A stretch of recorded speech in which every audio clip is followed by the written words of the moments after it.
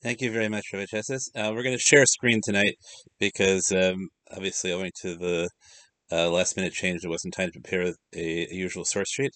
I want to endorse everything Rabbi Chesses said and just add a couple of things, I guess. I met Rav Henkin a couple of times at conferences. That's not didn't have an opportunity to speak Torah with him, but I did have the opportunity to read pretty extensively through the volumes of Bnei Vonim. I have actually a full set plus a partial set, having acquired over the years. We'd say that the Truvot, just an experience that I think too many of us have, that we get to know a posek through their famous kulot. And in the case of Henkin, you get to know him through his famous kulot on women's issues. But let's say, like, if like 25 years ago, if you would say, like, what was the one thing everyone knew about Rav Henkin, it was that he discovered this Rishon, the Sefer Abatim, who reported one of the Gedolim allowing women to receive an aliyah at a private meeting in his house. Um, and then I read his trivot in English, which the English trivot were all about women's issues, and so you might think that he was a posek miksoi, right? That he was a posek who dealt with those specific kinds of issues. And so I was really glad when I finally purchased B'nai Vanim. I think I purchased my original volume from him directly at a conference, and just discovered he didn't find that Rishon because he was looking for Makorod that would support particular results. He found that Rishon because he knew all the obscure Rishonim cold before there were computers that let you know if all the Rishonim cold. Right? He just knew. Right, he read, as every Rishon was published, he read it cover to cover, and he remembered it. He had obviously an extraordinary memory, and he just, if you read the Truvot, you're constantly meeting Rishonim that you don't ordinarily meet in halachic discourse. Um, and I say it's in a pre-computer era. You're meeting them just because he knew all those Rishonim. He thought it was important to read all the Rishonim who didn't write Pirushim on Shas, but who just wrote halachic works that have faded over the years because they're hard to find things in before Bar Ilan came along. The second thing you have is a posek who has a profound interest in history and in the correctness of texts. That's something also which is rare. It's not academic. Right? He's not bound by academic canons. He lives his universe of discourse is the halachic world and not the university world. But he cares profoundly and works very hard to establish that the texts that he's dealing with are correct.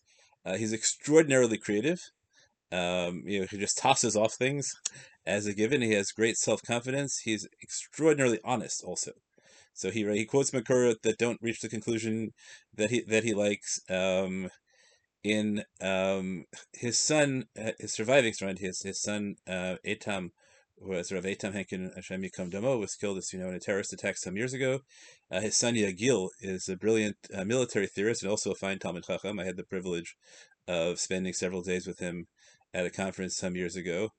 So in the Hesper that he published for his father tonight, he wrote about a very prominent tshuva that his father wrote in response to a major public situation, and says that, by the way, the tshuva changed completely in the course of writing it because he had an idea, but the Makarot said something else, so he changed it, right? And if Henkin never, you get the impression that he never cut corners at all. Right, he said what he thought was the halacha without any regard to what the reaction to it would be. And when he thought that the halacha should be affected by public reaction, he said that explicitly. Right, this is right. This is where because public reaction is also halachic factor. As in many poskim get more known for their kulos and their chumras because people pay more attention to them. But if you read his truvot, you'll see there are kulos and there are chumras, and we as a community should be mitboded with all of them. Okay, that's introduction. Let's take a look at this truva per se. Right, this is Bnei Vanim Chelik Gimel Siman Lamed Vav. All four volumes are available on HebrewBooks.org. So if you want to go download them, you can read them through, and they're really beautiful. Right, very clear Hebrew. The logic is always clear, and the breadth of knowledge in Rishonim is just astounding. And again, and organic, not the way what I know Rishonim, obscure Rishonim is because I found them on Bar Ilan. You can just see that he read that. If you go back and see when they were published, you can see that he just plainly read every Rishon as it was published and remembered it. Okay, so here we go. So this was in the aftermath of a series of church burnings in the American South, in Charleston specifically. A number of rabbis published a public letter calling for Jews to contribute to the rebuilding of those churches. That became highly controversial. I know that if you look online now, the only time you find the major references to those letters are on anti-liberal Orthodox sites. The actual letter, you can't actually find it. I don't know who the letter was written to. I will say that I asked my friend Rabbi Dov Linzer, and he says, nope, this letter is not written to him, although a previous letter on the theme of Christian music was written to his wife. So I don't know who this letter was written to, but we'll see. Right, because he writes it Be'ilam Shem, and you'll see that he writes it Be'ilam Shem because he tells you that he appreciates the rabbi's writing too greatly, but he disagrees with him strongly, and so he didn't mention him by name. He also tells you that he's writing it a little bit late because he received the letter Kibalti Michtavo Bakayitz. Received it later in the summer, but the tshuva is dated Rosh Chodesh Mar Cheshvan. So it took some time to get a response. So the she'ela is Ha'im mutar litrom livnot mechadash knesiot shenisrafu begal ha'hatzatot shayu la'achrona b'artzot habrit. Is it legitimate to contribute to the rebuilding of churches that were burnt in the wave of arsons that happened recently in the United States? And then he tells you, right, because there are lots of circumstances where Christians have contributed to the rebuilding of synagogues, and we accept that money. And if you don't reply, maybe those people, right, will feel that there's an obligation of reciprocity, and if you're not reciprocal, then there's a risk you'll generate anti-Semitism. Also, there'll be a desecration of God's name. Maybe they'll be able to handle it, but without becoming enemies, but to generate that lack of reciprocity, that Jews don't contribute to the rebuilding of other people's religious buildings when they're burnt down, even though we expect that kind of reaction if there is anti-Semitic anti-Semitic violence against Jewish institutions. So that constitutes a desecration of God's name, and it's really important to understand that the desecration of God's name can happen even if you're just following halacha, but it creates, right? And I think that Chil Hashem is an argument that should always be given substantive significance. It's not It's not just other people will think, but usually other people will think that because they have a moral point. Okay, so he says, the person I'm writing to, so you included, right, you appended Truvot from the greats of Ashkenaz 100 years ago who fought about this. The Melamed Lahol of David Tzvi Hoffman, who was against it, one of the great poskim, right, the rector of Hildesheimer Seminary, one of the great poskim of the early 20th century, of Shol and Dorshan Sim Lamed Hey Hitir, V'chein Herech Lahatir B'Shut Matei Levi. Right, so he has his poskim on each side. V'shuv Shalach Mashe Shivlo Ka'et Rav Gadol Shlita B'Yerushalayim. And he also sent me afterwards some great rabbi, also unnamed in Yerushalayim, who was lenient about this.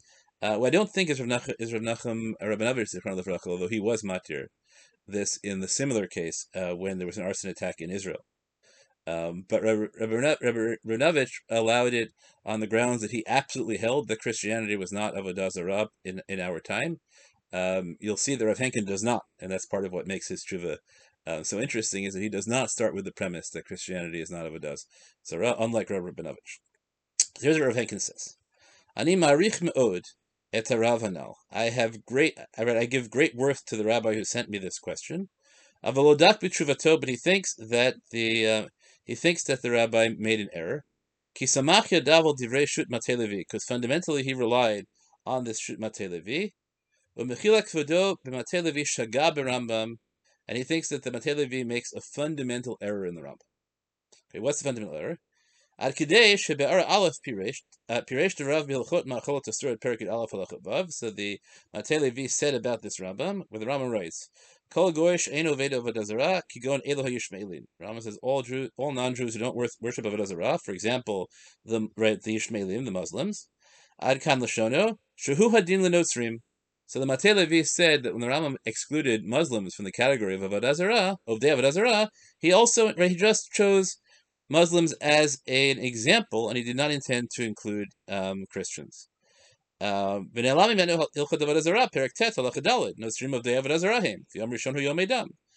an impossible pshat in the Rambam because the Rambam writes elsewhere in the Mishnah Torah explicitly that Notzrim, Christians, are of Day Avodah Zarah and their holy day is Sunday. So the Matei Levi just made what is a completely wrong statement, and therefore he thinks that the rabbi who was lenient relied on this wrong statement. And he said, I can prove to you also because the Rambam also writes in the Parish of Mishnayos to Avodah Zarah, he writes, Ha'umah Notzrit, Ha'to'anim Tanat HaMashiach, the Christian nation that makes the claim the Messiah has already come, L'chol Shiriyei Kitotehem, in all their variant denominations and sects, kulam of the Avodah Zarah. They're all they're all of the Avodah Zarah. So it's impossible to think that the Rambam could have meant Muslims and also Christians. I want to just put in, I guess, a brief disclaimer here. My purpose tonight is to teach Rav Henkin's shot. Rav Henkin's understanding. From my own understanding, you can read my own article. What is the halachic status of the Trinity on the Tradition online blog? If you search for, I think, Rabbi Clapper Trinity, you'll get that. I want to teach Rav Henkin's interpretation. So now Rav Henkin does the kind of thing that really only he does, and that he does extraordinarily well. He says, "Unhi shabal matelevi lora'ad varim beperish mishnayos." The Rambam writes this explicitly in Parish Mishnayos. The Christians are of Avodah Zarah and all their sects, but the Matei Levi, who lived, I think, in the early 20th century, maybe late 19th, right, would not have known this. Ki hushmatu min hadfusim, because the printed editions of the Parish Mishnayos left that line out, obviously because of fear of Christian censors, right? So I don't. Right, So he said, I understand when the Matei Levi didn't have the Parish Mishnayos because we didn't have it either until Rav Kafach translated it again from the Arabic. But how could he have forgotten the Rambam was saying very explicitly, Notzrim of the Avodah Zarahim, v'yom rishon hu yom edam. How could the Matei Levi have forgotten that? Okay, he says, V'gam lefi ma sheshinu hadfusim v'itfisu edom milknani b'milkom Notzrim. So you can say, you know what? Guess what? If you read older editions of the Mishnah Torah, it also doesn't say Notzrim. It says Edumim. Okay, Edumim is is a code word, or Knanim. So Knanim, you don't really know what Knanim, right? Unless you know the original text was Notzrim, there's no reason to assume that Knanim means Christians. So that might be why the Matei Levi made this error, because the Matei Levi might have believed that the Rambam actually did not explicitly state anywhere that Christians are Avodah Zarah. But he thinks that the Matei Levi should have realized it because it's a giveaway when you say that Sunday is their holy day. Right now, Christians are not the only ones who have Sunday as their holy day. Right, and when we talk about the Meiri a little bit later, we'll talk about that. But he thinks, right. But his key line is Uminatema al harav hanal. But it's shocking that the contemporary rabbi who wrote this question, or the great rabbi in Yerushalayim who wrote the Heter, Shedfuse Harambam Mudiakim Shel Dorenu Legadenav, who has the contemporary text of Rambam, the corrected text of Rambam, the precise text of Rambam in front of him. How could he write that Christians are not of the Avodah Zarah at all? So this obviously is a ideological position. You could take the position that the false texts are there because of siyata dishmaya, right? That God deliberately allowed false texts of the Rambam to circulate because that would allow poskim to express their intuitions without being controlled by precedent. And then we turn out it was an error that doesn't undermine the authority grounded in the religious intuition of the people who gave different expressions. We'll see later that Rav Henkin has a theologically, I think, more radical version of the same idea, but he doesn't tolerate it intellectually. Intellectually, where you are right now is you have to rely on the truth, and the truth is the Rambam never said this, and if there's a posek who relies on that in the Rambam, that's just false, and you can't use that at all, right? So he thinks that the poskim who relied on the Matei Levi are relying on a pshat that maybe the Matei Levi can be excused for, but that we know now is an error, and therefore their authority goes away because they base it on an error. Okay, and then he goes through a similar argument, right? This is all based on a Gemara of Avodah Zarah, which talks about Edeim Shalavdei Kochavim, right? And we have the text Notzrim, right? That turns out that you can never have commerce with Christians theoretically, because according to Rabbi Shmuel, who says 3 days before and 3 days after their holy day you can't do commerce, but that text was also changed as opposed to But I suppose that where people changed it to Yom Avodat Kuchavim, but again, in all these cases, you're going to say these are all errors because of the censors, and he is not willing to undo anything that he believes. He's not willing to build anything on what he believes to be a historical error. I'll give you a specific contrast, which I guess shows up in Shul, right? So we're still having this conversation, right? Sheshes and I guess, had this conversation about the line "Shehem mishtachavim lehevel v'rik," right? Mitpalim le'el lo yoshia. Right, so that line, which is obviously original to Aleinu, that they pray to a God who does not save, was cut out by the censors, and I like quoting Rabbi Saul Berman's line that that we owe gratitude to the censors for cutting that line out, and we should certainly not restore it. Now, that's not halacha, that's liturgy, right? That's the whole issue, and other people disagree. Rabbi Chesses, I think, disagrees with me on that one, right? So that's right. So I'm not going to tell you what I think, halacha, but that there's an example of the same model. Okay. So right here, here I don't know. Maybe here maybe perhaps I have. Nah, I don't know. I'm ambivalent on this one as well. I guess the way I would frame it is, you can't say that the Matei Levi is based on the Rambam, but you can say that Matei Levi had a religious intuition that Christianity was not avodah zarah. That was how he experienced it, and then that says something to us. And then we have to figure out how much authority that gives halacha. I don't think you could just paskin like him, but it might be that you would say that therefore that Perushim and other Rishonim that allow that possibility have more authority because that was Matei Levi's experience of Christianity. Okay, that's not Rav Henkin at all. It's not Rav Henkin says. So now we go to another famous Gemara where Rabbi Yochanan says Nachrim shebechutz la'aretz lav ovdei kochavim hein. Right, so Rabbi Yochanan states that all non-Jews outside of Eretz Yisrael are not really of the Kochavim. So we could decide that that's just literally true. They're not of the Kochavim. Right, and so all the statements we learned, right, where Shmuel said that in the diaspora, as opposed to the position of the Mishnah where where there's a machlokus whether the prohibition of commerce with idolaters is 3 days before and after their holidays or only 3 days before their holidays, Shmuel says in the diaspora it's only the day of their holiday itself, and he is talking about Christians. So you could say that Rabbi Yochanan disagrees with Shmuel, that Shmuel said that Christians are of the Avodah Zarah, but Rabbi Yochanan says they're not, because he says that anyone in the diaspora, right, there's no real Avodah Zarah in the diaspora. So Rav Henkin says, nope, that's wrong. Right, she'eno ba lachlok al Shmuel v'lomar she'nam Avodah Zarah klal ela rak she'nam adukim ba. So he says that in context, Rabbi Yochanan's statement does not mean that they are not theologically believers in Avodah Zarah, does not mean that they're not in practice engaging in Avodah Zarah practices. It just means that they're not as attached to their Avodah Zarah as otherwise for the specific purpose, right? So the question in the Gemara is, if you engage in commerce with them, are they then going to go thank their false gods, or are they then going to engage in practices such as bowing down to idols? And if they would, so then you have some responsibility on Lifnei Iver type grounds, right? That you're causing them to commit an act that is avodah zarah. So therefore, you're not allowed to engage in that commerce. So Rav Henkin spends a lot of time trying to prove that that all Rabbi Yochanan meant is that you can count on them not being so religiously inspired that just because you engage in commerce with them, then you're going right. Then you're not. They're going to go off and engage in avodah zarah worship, but it doesn't in any way mean that they're not of the avodah zarah at all. Right? And he says, hayom. So why is it that now, if that's true, then why is it that nowadays we generally don't enforce this at all, and we allow commerce with all Gentiles on all days, right, on all days of the week?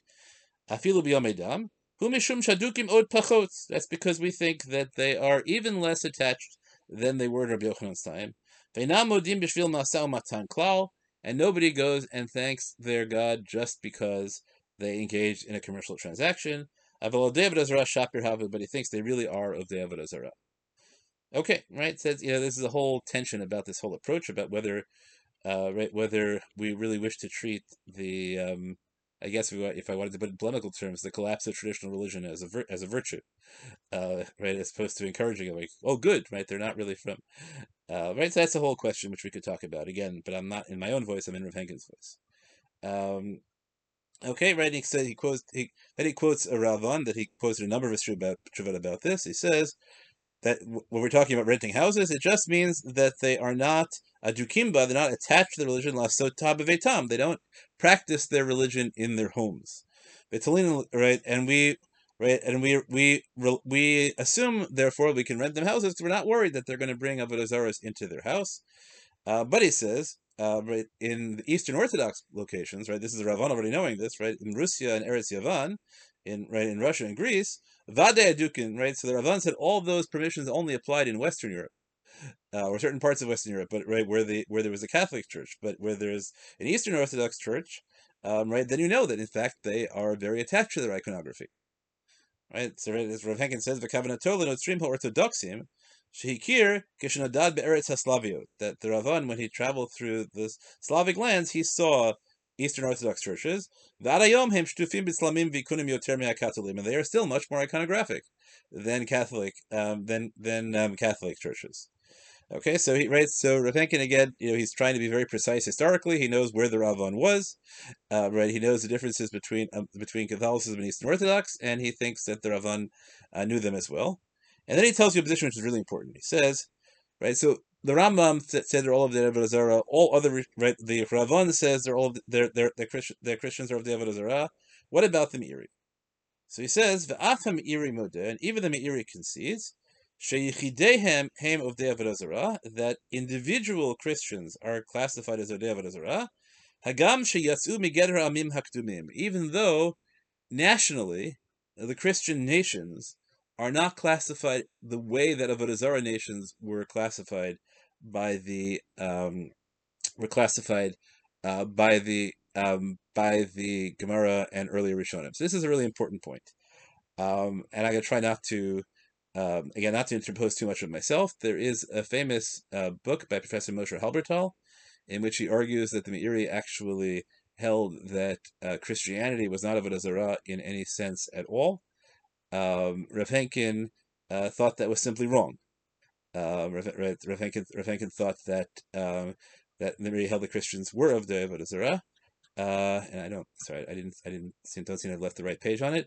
But it's right. He says the lo kifi the lo kimisha ta'abid v'rav, as opposed to somebody, right, somebody who objected to who mistook his words, which means Professor Halbertal.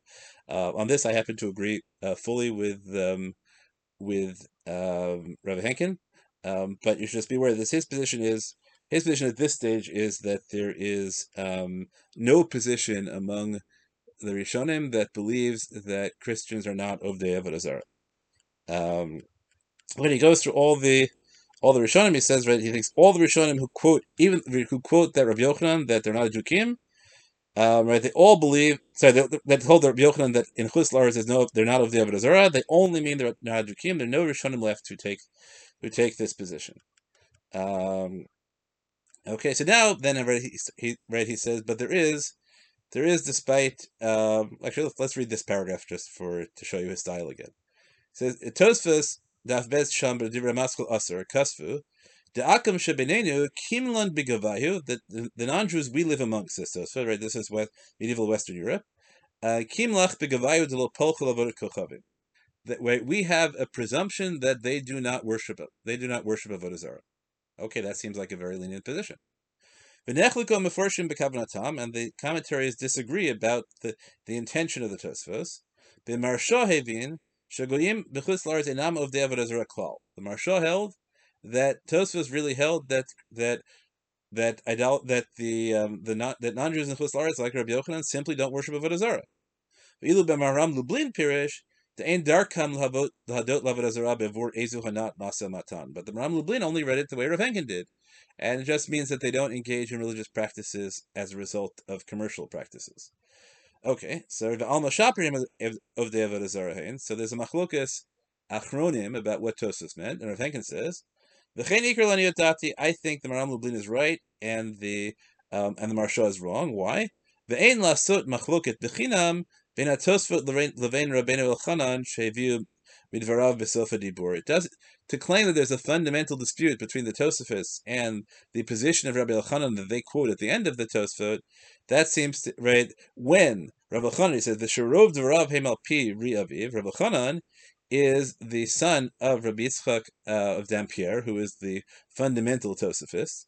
And so to claim that the father and son have a fundamental, wide-ranging dispute, even though they're cited one after another in the same Tosfot, that he thinks is implausible again historically. He's very, very sensitive about such things, and therefore he believes that all those Rishonim think that Christianity is Avodah Zarah.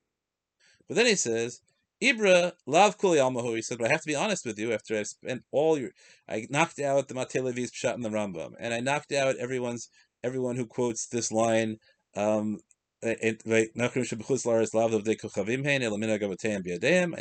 that claim that it means they're not really of the Avodah Zarah. Even when they say so explicitly, they don't really mean that. But I got to tell you, there's one Rishon who did hold differently.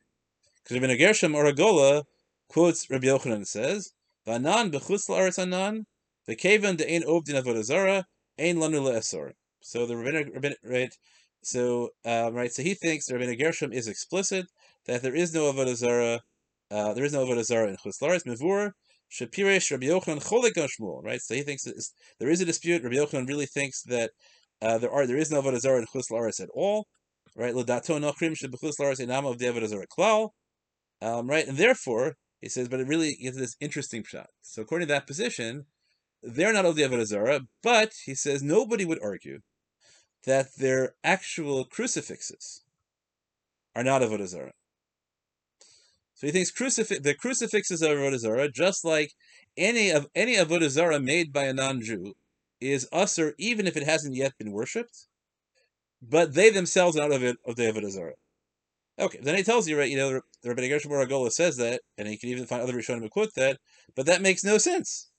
Because the whole basis for making the crucifixes or idols that are made by non-Jews usher is that they're going to be worshipped. But now you're telling me that the worship isn't Avodah Zarah, so how could it possibly be this position? How could this position possibly be possibly correct? So he thinks that this pshat is very unlikely. But instead he offers a new pshat, which I think is very exciting. He says, "V'yesh lefarish Tam Rabbeinu Gershom." Right, and here you get to see his creativity. V'yesh lefarish gam Tam Rabbeinu Gershom Oragola. You can explain Rabbeinu Gershom's explanation as follows: according to what the Rambam wrote, and the Rambam writes that a non-Jew who violates one of the 7 mitzvot b'shogeg, accidentally, is patur. Okay, they're exempt from punishment. But the question always is, when you say they're exempt from punishment, does that mean that they did something wrong, but they're not? It doesn't rise to a punishable offense, or does it really mean that this is the kind of prohibition which is only violated deliberately? If you do it accidentally, nothing happened at all. For example, Rav Chanan Wasserman, I believe it is, has a famous claim that since the authority of the Rabbanans is the authority of the rabbis, not anything intrinsically wrong with the actions they forbid, therefore he argues that there is no such thing as violating a D'Rabbanan b'shogeg. Right, because you haven't, right? Because when you violated the Rabbanan, you're just violating the authority of the rabbis. If you do it accidentally, you're not violating their authority at all. Right. So Rav Chanan therefore paskins, I believe, if I recall correctly, that if you have the kind of religious sensibility that says that when you do something wrong, you have to atone for it in some way, you have to make up for it in some way. So that applies to biblical violations, but rabbinic violations, if you did it accidentally, then there's no need for atonement because you did nothing wrong, unless right. So he says, aha. So he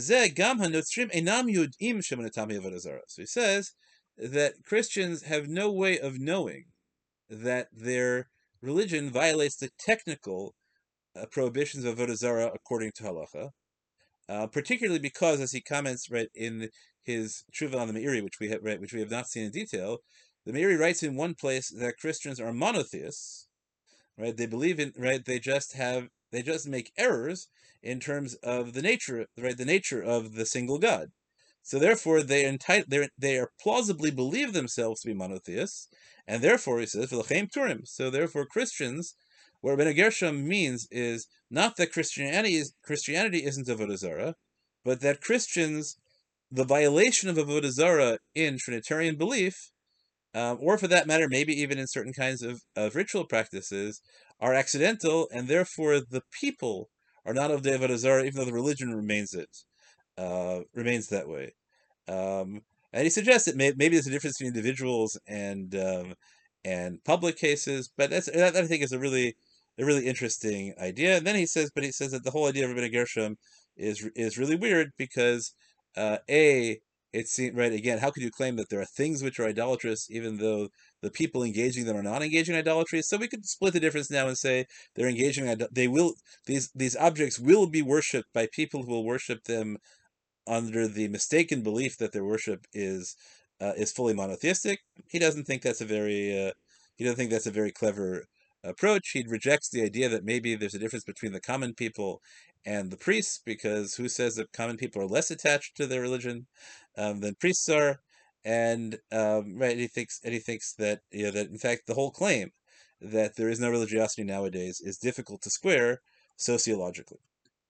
Okay, so that brings us to a very famous dispute. There's a famous line in Tosfot which really brings up the question about to what extent can we canonize halachic errors.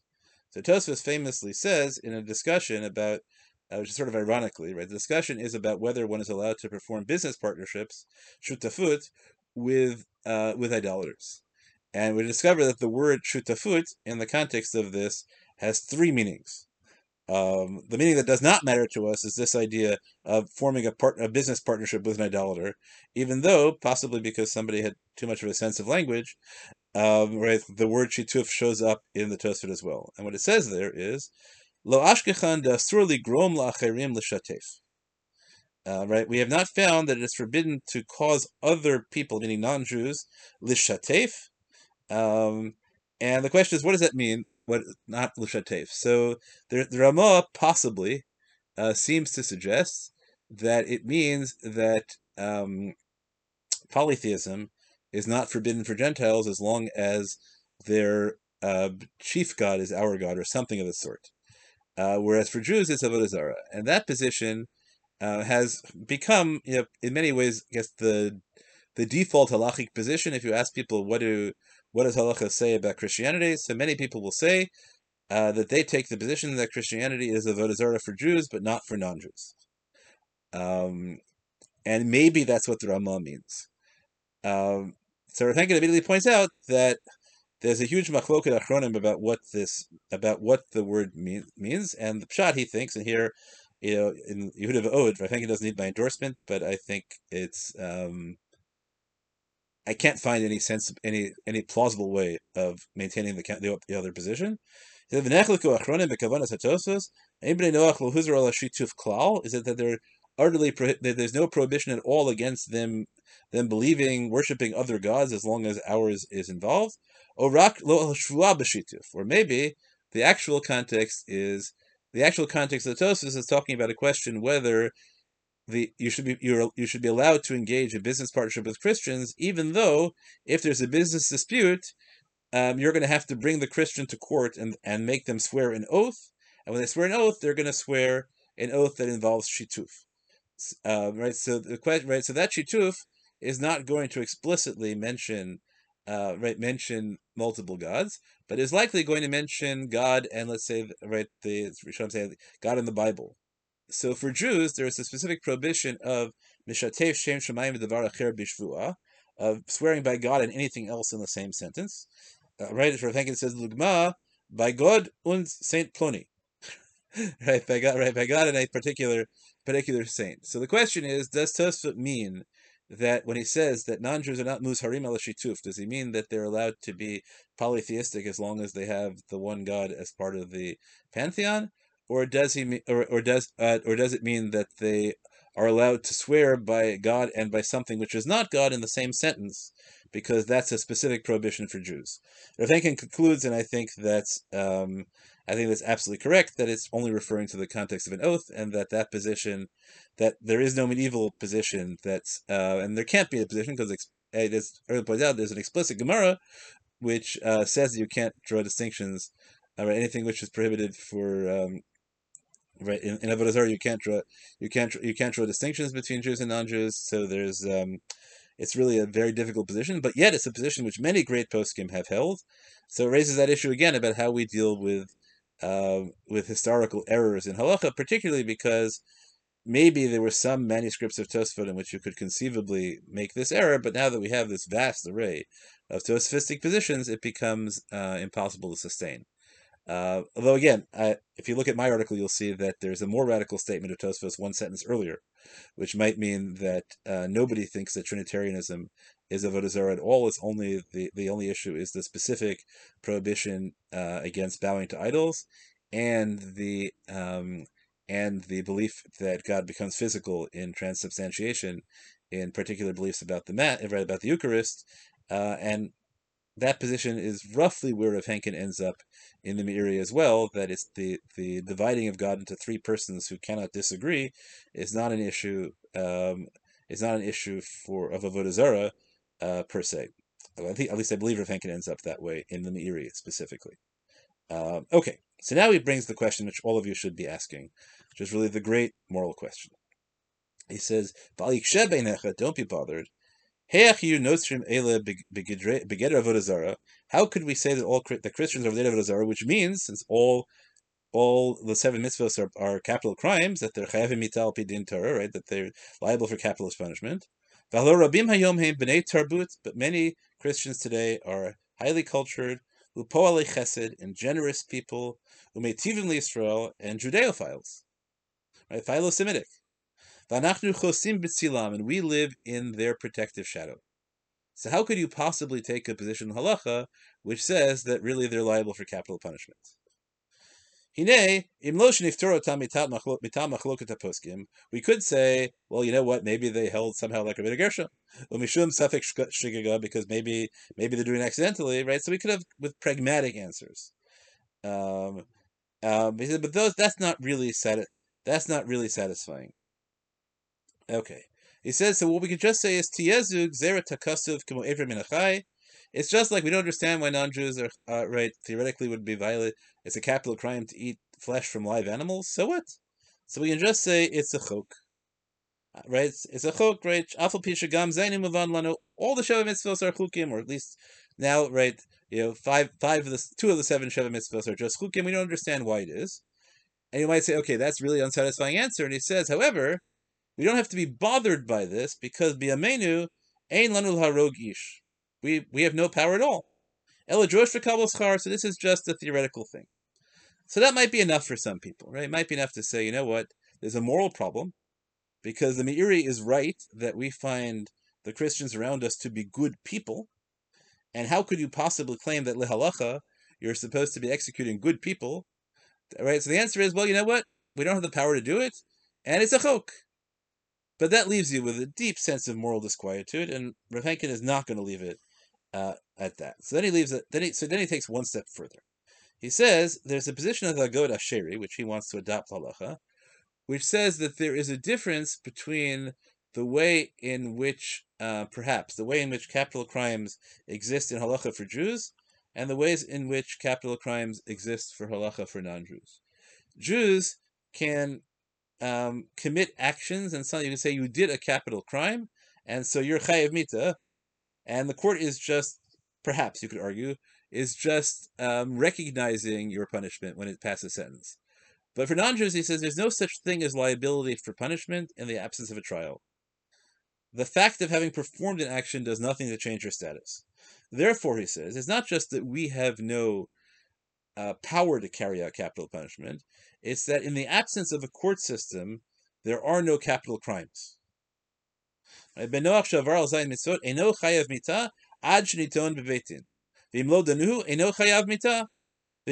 he's just like a Jew who violated Shabbos without going to court. Right? So maybe Jews you can even argue are stronger, but he wants to argue that in general, right, the whole system of the Sheva Mitzvos at least, there's no concept of anyone being chayav mitah until they're brought to court, and therefore the whole claim, well, how can you possibly relate this way to people? Right? The answer is we don't relate that way to people.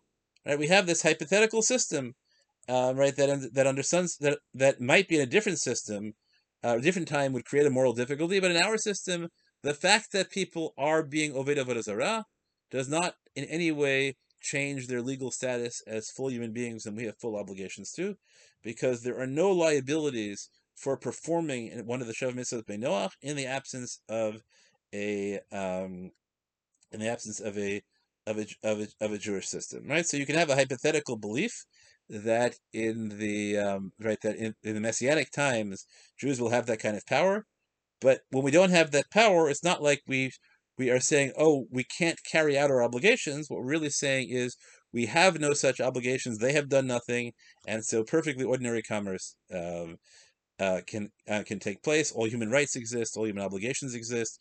Gratitude, all those sorts of things just disappear. So you might think, okay, that's not enough to solve the moral problem either, because you're still saying, okay, you're still saying, but in a hypothetical future world where we had power, all of a sudden they're not going to change. They're still going to be good people, and and being good people, right? And all of a sudden you have a Jewish court, and now there's going to be a chiyuv mita because now you have a court system. So he says, no, you're entitled to believe. You're entitled to believe that in the Messianic era, they're going to realize that they made a mistake, so the issue won't come up at all. That right in the Messianic era, right, you're entitled to believe, right? Kishiyamod Melech HaMashiach, when the Messianic era arises, v'yatzliach v'yarom v'yinaseh, miyad heim kulam chozrim, they'll all immediately do tshuva and become real monotheists. So now, that is, you might argue that's psychologically implausible. You might argue that it's not really respectful. I think that those points are both true.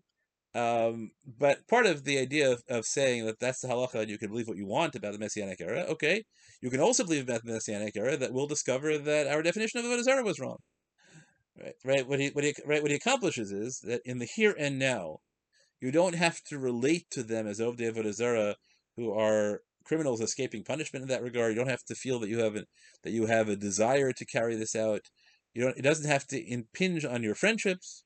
None of that, because there are no consequences at all to their current behavior. And then he goes much further. He says, "V'echtov lo davar kamus imadi." I will now tell you something which is a secret. Okay, not so much of a secret now that it's been published. By the time he wrote it, it was right. It was right something I've held close to my vest. The mission, right, and here you get to see his theological creativity and his courage. His courage as one. In Brachos it says in the Mishnah, "V'varech al ra'ah me'in tova v'al tova me'in ra'ah." Chayav adam levarech al ra'ah. You have to make a bracha on the bad just as you make a bracha on the good. And what that means is, he says, that most of the time, what happens to people has some good and some bad. And sometimes the same thing is both good and bad. And so then you break a bracha on both of them. And sometimes the good happens now and the bad happens later. And sometimes the bad happens now and the good happens later. But the bracha is always about the present and not about the future. Right? It's not about anything which hasn't happened yet. But you should always be grateful to God for everything, the good of the present. Right? There's a whole long theological introduction to tell you that sometimes there are things you can't tell whether they're good or bad for a long time. Like, says, right, the selling of Yosef to Mitzrayim. Right, at the time you wouldn't make a Shechianu or a Tova Meitiv because Yosef got sold to Mitzrayim, but in the end it turns out right, it was all for the good. So sometimes things that seem obviously bad are really good. So now what's his example here? Right, he says, and everything that God does is for the good, meaning that even things that seem terrible are terrible, really have to have some good in them. So therefore, it must be that there was some aspect of chesed even in the destruction of the second Beit HaMikdash, even though that's the worst thing imaginable for the Jews. Okay, because what's the good is because if the Mikdash had lasted several hundred years, and there would still be idolaters, doing all these terrible things, then the Jews would have learned from them, right, and the Beit HaMikdash would have been corrupted, and the Jewish people would have been permanently destroyed. So it's a good thing the Beit HaMikdash was destroyed in that sense because it prevented us from hopelessly corrupting it. Whereas nowadays, he says, right, nowadays everybody stays away from korbanot, and that prevents a lot of avodah zarah. So who adin, he says, but here's the point. He says, if nowadays there were any kind of obligation to try and impose the Noachide mitzvot, even just in Israel, we would be destroyed in our attempt to do it.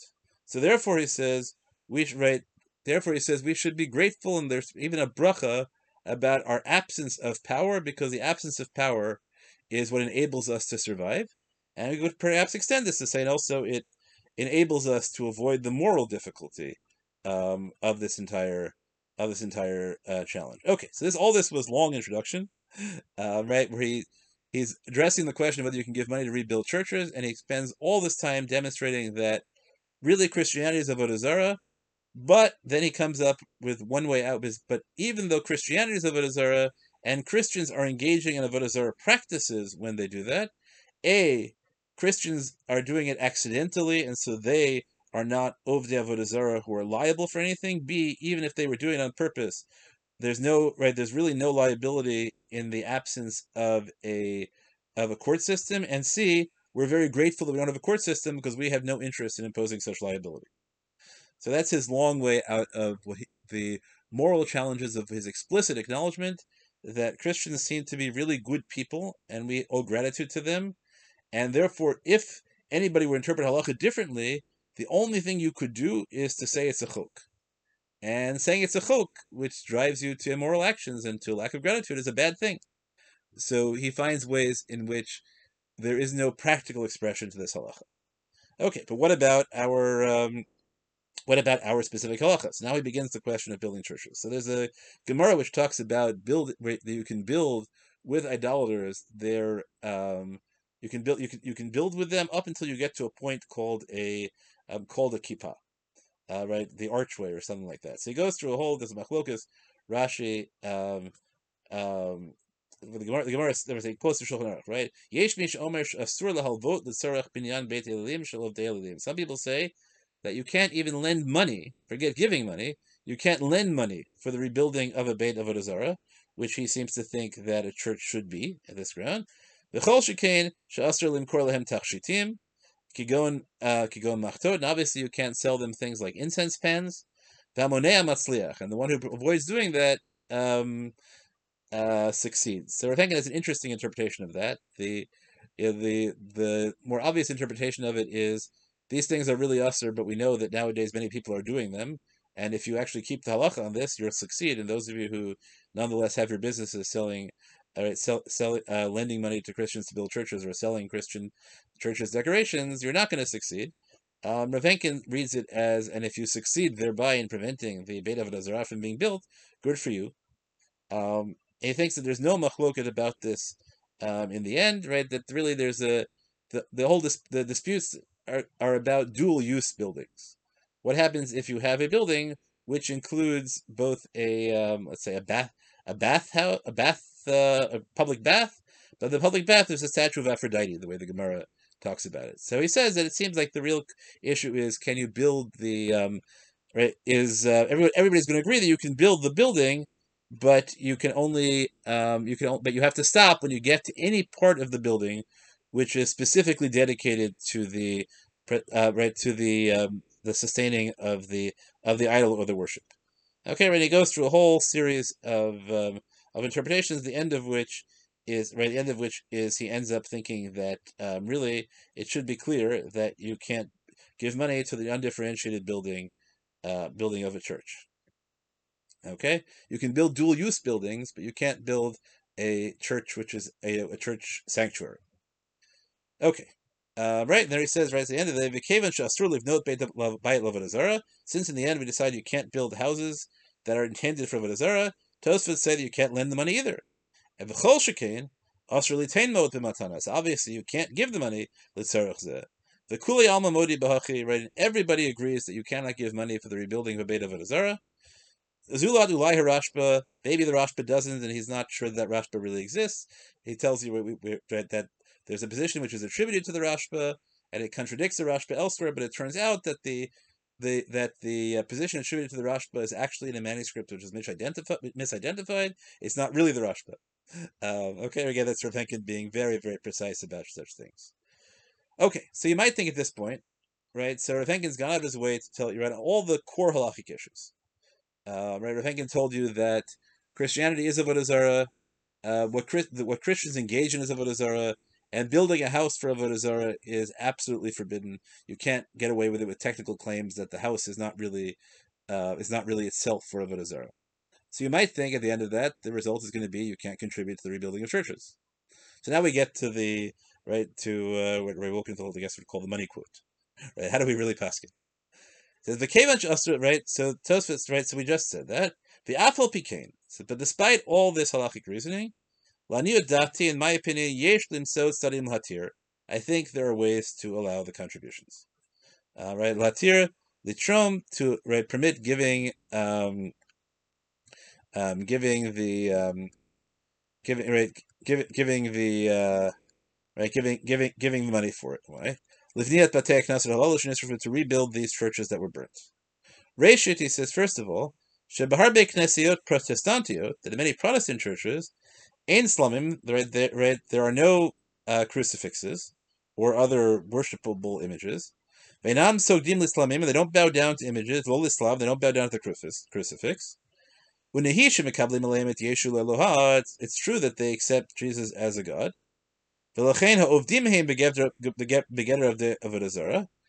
therefore the people worshipping there are engaging in avodah zarah. Mikol makom ein batei tfilatam domim levatei avodah zarah shedibru behem b'shas of rishonim sheperusho batei lilim dafka. He thinks maybe all the things you can't build, maybe you're allowed to build houses in which people will go into and worship in accordance with idolatrous beliefs, so long as the house is not built to house the idols. Right? If they're worshiping an invisible divided god or multiple divided gods, there's nothing about the building that is usher. Right? So that's answer number one. So at least Protestant churches, there may be no difficult at all.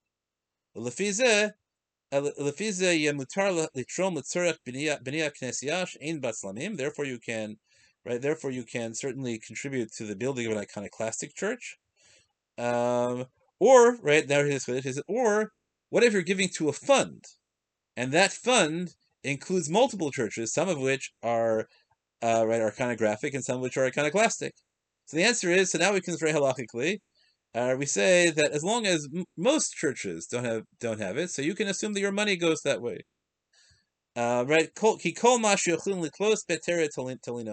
Whatever we can do to make whatever presumptions we can make to distribute the money that will make this permitted, we're going to make it. So there he tells you, he gives you where his rooting interest is, that we make all the presumptions we can dividing the money that will make it permitted. So maybe you're majority. Maybe you can write a note that's non-binding. I dedicate this money to the building of of this particular church. So that's his first reason. Then he says, "V'shenit v'huayikar," and his second reason is, when Tosfos say you can't lend money to build an avodah zarah billion, that only means if they couldn't do it without you. Because if they couldn't do it without you, then you violate the prohibition of placing a stumbling block in front of the blind. But here, it is interesting to me here that he does not address Rabbi Rabinovич's point that this interpretation is historically incorrect, which I find compelling, but Rav Henkin doesn't seem to relate to it. So he thinks that the halacha really is that there's no violation of lifnei iver if they could do it without you. So therefore, if the whole point of this is not the money, the point of it is to make a public statement of support, that's okay. Right? So therefore, that's the second reason. That's the second reason. That's the second reason that it's permitted. And he says, even if according to Rishonim, as he says you're not allowed to build it with them, but that you're not allowed to build it with them, that's because there's generally a rule that when people are doing things that you think is usher, you can't participate in it. But that's not lifnei iver. That's a separate thing about your own participation. And therefore, just because you can't build it with them doesn't mean you can't give them money to build it. Right? So he has three reasons now. All right. One is that that many of the churches, regardless of what you think of the beliefs, there's no actual physical activity that constitutes avodah zarah going on there. B, you can rely on majority for that, or maybe even more wild ways of apportioning the money. Secondly, it's not lifnei iver if they could do it without you. And giving money is not the same thing as building with them. And there's no issue with separate issue of matnas chinam, he says, with giving gifts, because we're doing it for a public purpose. And at the end he says, v'haltzad tov, and another way out of it is, a good way to do it, is to give the money and dedicate it. right? So give the money to dedicate the bathrooms, right? Or the plumbing, or the parking lot. There's no prohibition against giving money to build a parking lot. If the parking lot happens to be for a bit of it, that's not your issue, right? Because those certainly are not for the purposes of any idol, even if there were an idol, right? That is only for the purposes of the people, and a building which is for the purposes of the people is no prohibition at all. So then somebody raises the question, which he rejects in the footnote, saying, "But maybe buildings are never for idolatrous purposes. The idol is perfectly fine without the building. It's just so that people can pray there without getting rained on. So maybe all buildings are for the purposes of people." That he thinks is against the Gemara. Okay, so here's our outcome. And again, I want to say clearly this is not my psak, but we're trying to do this in memory of an Adam Gadol and to give you a sense of his of the way he thought, and hopefully a sense of Chabal al Davdein, right, of the enormous loss that Klal Yisrael has suffered. He right, the shaila is, are you allowed to contribute the money? The answer is yes. And that I think he shows clearly as he believes is the right answer, the necessary answer, and the moral answer. But in order to get there, he's not willing to cut corners. He's not willing to take a position he doesn't believe about the status of Christianity. He's not willing to cut corners and take a position about the status of Christians. He's not willing to cut corners and take a position about the status of churches. But he recognizes the moral difficulties. He offers you a whole series of ways of right, which enable you to believe that your intuition that the Christians around you are good people to whom you owe gratitude and proper treatment are correct, and that you don't have to feel any tension halakhically about that because halakha wants you to behave towards them in that way. It does, right? Halakha doesn't want you to feel frustrated that you don't have power over them. He gives you a theological framework that right we can be grateful that halacha doesn't put us in that God hasn't put us in a position where we would be all right, where we would have a chiyuv to, or even the hint of a chiyuv to carry out obligations that we find morally problematic. And in the end, he has a technical way to allow it. All right, thank you very much for listening. And now, this would be a good time if people had questions to ask them.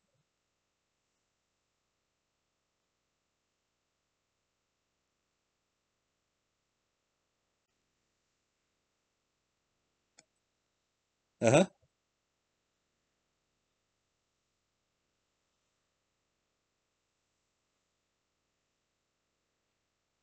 So that's a really good, right? That's a really good question, William Varim. Right, that I don't think that he in any way interpreted a source in any way other than what he thought was the absolute correct meaning of that source. But I think the interesting framing this asks about is to what extent does to what extent is halacha produced directly by sources, or to what extent does halacha often have discretionary categories that allow you to reach the result that seems proper um, regardless. So that I think is a great question. Um, I think that had he not had those discretionary categories, he would not have paskined this way. He would have said it was a chok and we can't do anything without it. That's my take. I don't see it.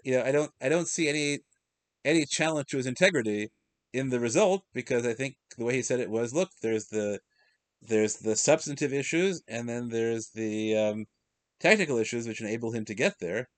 So yeah, I understand the challenge, but I don't think there are any stretches. I guess that's my take. I think you could take every step of his argument. I don't think there's any point at which he says anything which is even a forced reading of a source or a forced extension of a halachic category. I think it's a plausibly convincing case in which the halacha turns out the way that it probably should. It, yeah, yeah.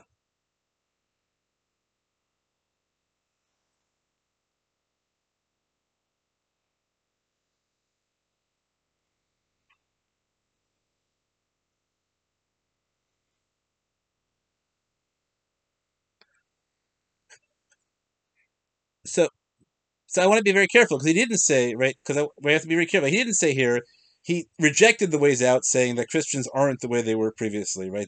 Right, paradigm shifts. Right, what he said was, if you follow the halacha in this way, you get to certain results, not others. So let's say women's issues is a good example because it's unfortunate that people quote often his leniencies, but he actually has any number of stringencies. Like people like quoting his prohibition against certain kinds of clear mechitzot.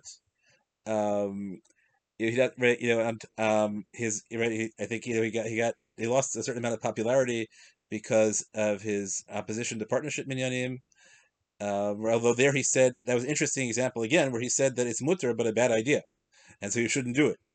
Even though he was the one, right? Even though he came with a really good argument to allow it, he thought in the end it wasn't halacha. And in terms of women's hair covering, he has an interesting middle position where he thinks that women have an obligation to braid their hairs, to braid all their hair, but you can cover only your head and leave the braid exposed.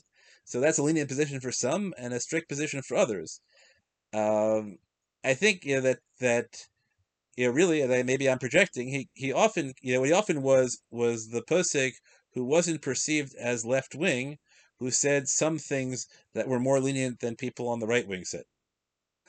Right, I think that's very different than saying he's a posek, because there are lots of things that people would love to permit that he absolutely prohibited, and I think there's some people who would read his truvot about women's issues and be very disturbed because they discover that, for example, on Nida, right, one of the interesting things is that that he's one of the major poskim of the Yoatzot, and the Yoatzot are not lenient on Nida. Right, relative to YU, the Yoatzot, I think Rabbi Chesses can say, and Sarah can say more about this, but on the whole, if you were looking for leniencies per se, you would be better off going to YU than to the Yoatzot on the abstract issues. It might be that in practice, that going through women gives you different results. So I don't think Rav Henkin was. I think what he was is idiosyncratic, willing to be idiosyncratic, and that sometimes led him to positions that were more lenient than right wing poskim took. But I don't think he's consistently lenient on women's issues. I think he does have one position, which is clear all the way through, which is that women should learn Torah and have the authority to teach Torah. Which I don't think he even bothers defending halachically. He does have, and I'll take this occasion. Right? I don't know if you've heard this from me before, but I think this is a great way to end. He also has beautiful readings of Chumash. They're just sort of tidbits scattered already as one collection called Chibbe Yasera. There's a marvelous collection of essays which I quote all the time called Equality Lost. In English, as part of the problem is in English only his stuff on women's issues comes out because that's all the English speaking audience is interested in. His Hebrew stuff is much more varied, but his Equality Lost is a title essay. He has this, I think, absolutely brilliant, utterly transformative idea that what causes the sin in the Garden of Eden is that God talks to Adam and not to Chava. That's why Chava is vulnerable to the snake saying that that God never said God said not to touch the tree because Adam was the one who said don't touch the tree. And so Hagen says the reason that God spoke to Adam and not to Chava is because the most important thing you can do is share Torah. And to recognize, right, and to see that religion is not supposed to be a source of power. So if God speaks to you, your instinct should be, which is why Abraham ends up being the founder of the Jewish nation, that your instinct should be to share it with everybody. Torah is not a source of power or exclusivity. Torah is a source of wisdom that you want to share with everybody. And the whole cause of every sin in history is that Adam doesn't want to teach Chava Torah. He just wants to tell her what to do. All right, that's his essay, Equality Lost. So that's a strong ideological position, but I don't think it's a halachic position. I think that's an ideological position. I find that obviously I find it enormously congenial and powerful. I think I wrote a Torah some years ago, like what should be the ten vorts. I said memes, but apparently it was a misuse or an old use, right? The 10 vorts that every modern Orthodox kid should learn before they graduate high school and have pounded into them. This is obviously, in your top three, right? That all sin is caused by men who seek to deny women equality in Torah. All right, sorry, that was a long answer, Roger. You get to have a comment to that one if you want. Thank you.